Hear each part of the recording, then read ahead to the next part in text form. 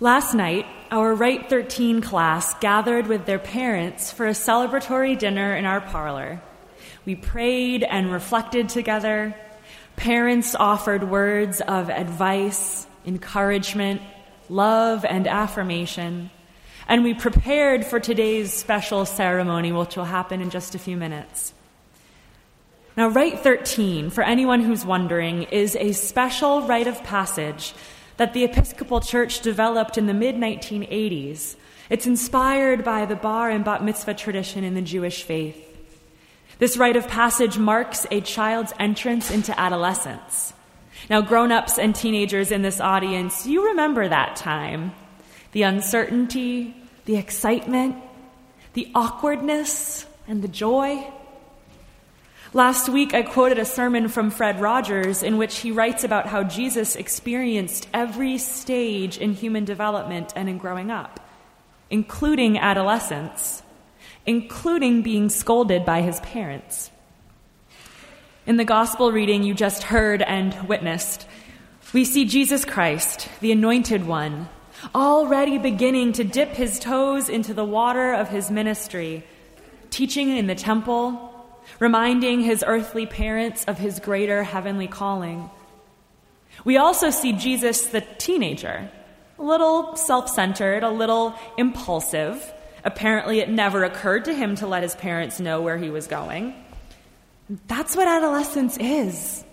As teenagers, we hurtle towards adulthood, and yet our inner child is still so present and active in us. We fight with our parents, and we take loving care of our siblings. We excel and dazzle on the open athletic field and shy away from any attention off the field. We show patience and compassion, helping our parents to learn a new skill, and are embarrassed by our parents' antics. We are so ready to try new things, learn new languages, make new friends, and yet the future is scary. Independence is scary. And that's one of the reasons we celebrate Rite 13.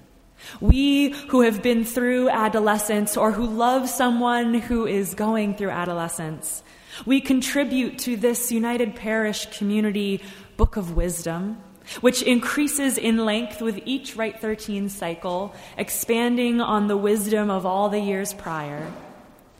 Church communities are a lineage of love, going way back to anxious parents searching for their beautiful and exasperating teenager in the temple.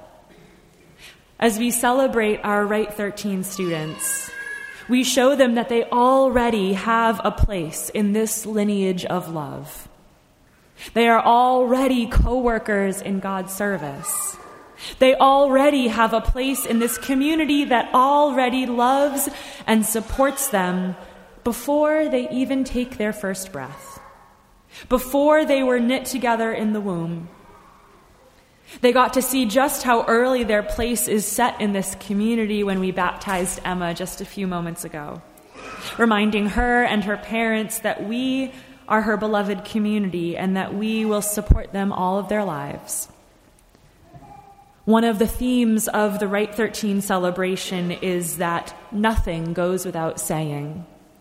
We often think that our children and youth know how much we care, how much we value their input, how important they are to us, and how much we respect them. And yet, nothing goes without saying. Much like baptism is a ritual that affirms the identity of beloved child of God, that was always already there. Our Rite 13 ceremony is a ritual that formally makes clear and visible all of the love, support, amazement, and respect that we have for these youth. When they are feeling lost and alone, they can look back on these moments to remind themselves who they are, and more importantly, whose they are.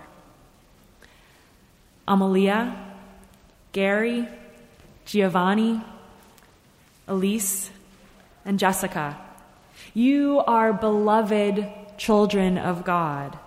You add so much to our community, and we love you so, so dearly. Amen.